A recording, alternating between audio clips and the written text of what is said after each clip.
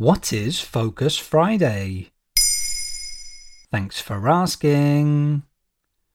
Let's be honest, being productive at work on Fridays can be a real challenge. A 2019 study by Accountemps found that Friday was the least common choice for American workers when naming their most productive day of the week. The slump is likely down to having worked hard over the first 4 days of the week, as well as thinking ahead to the weekend. What's more, your colleagues are in the same frame of mind too. But in recent years, a method has emerged to combat this phenomenon and potentially turn Friday into the most impactful day of the working week. It's known as Focus Friday, and the name pretty much speaks for itself. It's a day dedicated to concentration. The whole point is to eliminate the distractions and interruptions that often prevent us from effectively focusing on the tasks we have at hand. And it's been catching on, with high-profile businesses like Google and Slack adopting the method. How exactly are they doing that? It's pretty simple.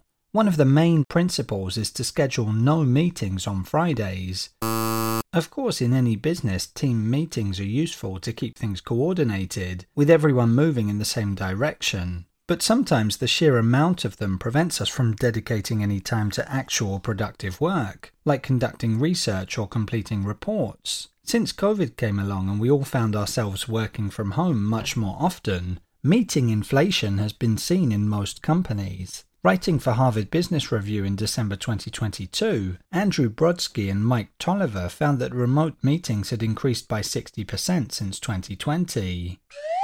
You may remember that we discussed the idea of deep work a while back on Do You Really Know? As per Cal Newport, who coined the term, the definition of deep work is professional activities performed in a state of distraction-free concentration that push your cognitive capabilities to their limit. This is the kind of work you could seek to perform on Focus Friday. So implementing Focus Friday means banning in-person meetings, video calls, instant messaging, and any other form of non-urgent casual discussion. You know, the kind of "can I grab you for a quick chat" you might usually feel like you have to accept when your manager asks you. Friday is also a strategic choice because such interactions are more likely to drag on due to mental fatigue and a desire to unwind before the weekend. How can I implement it on my own? Your goal should really be to create a group dynamic by discussing the idea with your colleagues and management, explaining some of the arguments behind it. You may find support from your peers who also suffer from meetings encroaching on their primary tasks. But you still need to be realistic.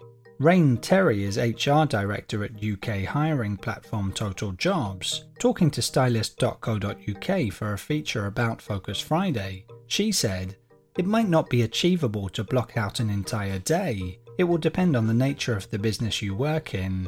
When making your case for protected time, take into consideration any business needs and factor that in. To get started, you may try gently questioning the necessity of certain meetings, especially recurring ones which seem to exist just because they always have. If Focus Friday isn't an option, you could always try another day of the week."